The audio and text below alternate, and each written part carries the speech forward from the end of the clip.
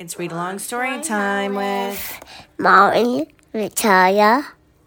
And today we're going to read a story called The Best Christmas Pageant Ever, written by Barbara Robinson, illustrated by Laura Cornell.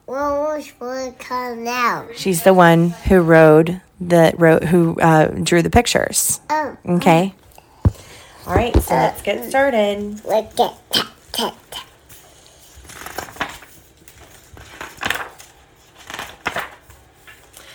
The Herdmans were the worst kids in the history of the world. They lied and stole and played with matches.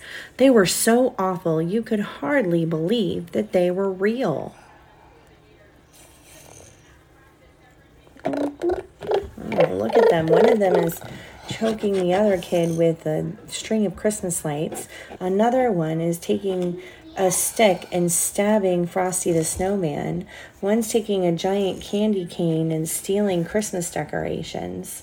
This other one is taking a cat and pulling it from holding it. But look, he's holding the cat from his leg. That's not very nice.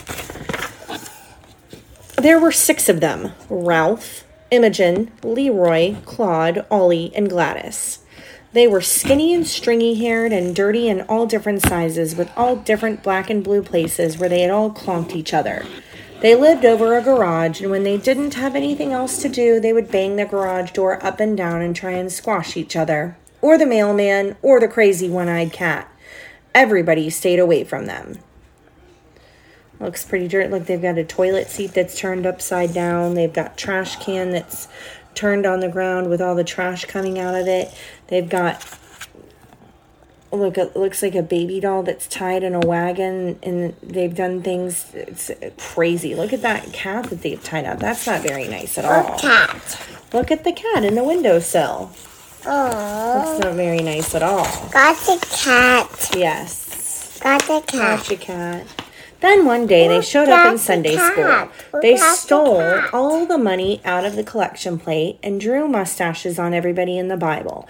And though nobody knows how, they took over our annual Christmas pageant. Our Christmas pageant is always the same. Kids in bathrobes and bedsheets acting out the story of Mary, Joseph, and baby Jesus being born. Everybody knows the story. Everybody but the Herdmans.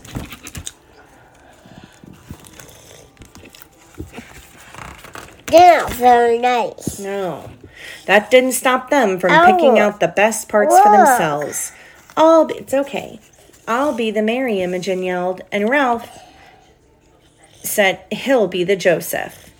Everyone else was afraid to volunteer. That left 3 Herdmans. Why so Leroy. focused? Well, this is a library book, and so someone had torn part of the page. And so we borrowed the book in there. That's why we can see a little bit of the book that's been torn. Why? I just explained why. Remember, someone tore a bit of the page. That left 3 Herdmans, Leroy, Claude, and Ollie, to be wise men, and the worst Herdman of them all to be the angel of the Lord. Me, Gladys hollered, I'll be that.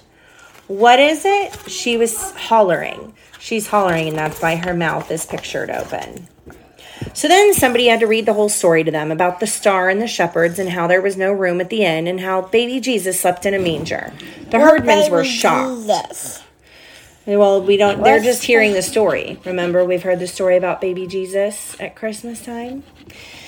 They stuck them out in the barn, Imogene yelped, and they tied Jesus up in rags and put him in a feed box. At least we put Gladys in a bureau drawer. Then they heard about the wise men bringing gifts of oil and frankincense. Claude said, what good is smelly oil? If we're the wise men, let's bring pizza. Every year, someone lent us their baby to be Jesus. Not this year. Nobody would trust a Herdman with their baby, so Imogene offered to steal one from the supermarket. There's always babies in the carts there, she said. Let's forget about a baby, someone said. We used a doll instead.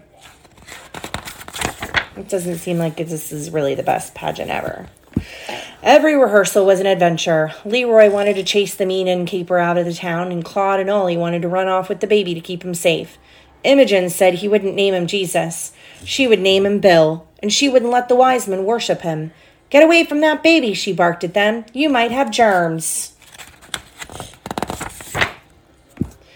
When Gladys found out that the angel of the Lord appeared out of nowhere in the black of night, she was sure that it was out of Amazing Comics. Shazam, she yelled, smacking the kid next to her. Gladys liked to smack things, which isn't nice, right? No. Our Mary was loud and bossy. The wise men were sneaky. That's a baby doll.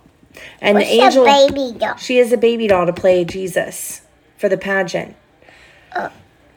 And the angel of the Lord came from outer space. This was going to be the worst Christmas pageant ever.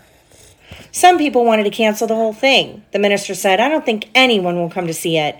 But they were all wrong. Everybody came just to see what the Herdmans would do. When the curtain opened, Ralph and Imogene stood in the wings, frozen as if they weren't sure what to do. They weren't pushing or hitting or being Herdmans. The chorus waited and hummed and waited, like an old refrigerator. So now they realize all these people are watching them.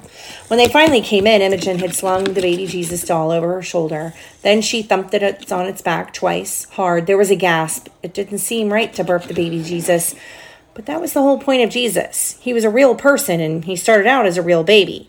His parents were real, too. As real as Imogene, with her veil all crooked and Ralph with his hair sticking out, as if they'd slept in their clothes out in the barn, just like in the real story. Then came Gladys from behind the shepherds, shoving them out of the way and stepping on everyone's feet.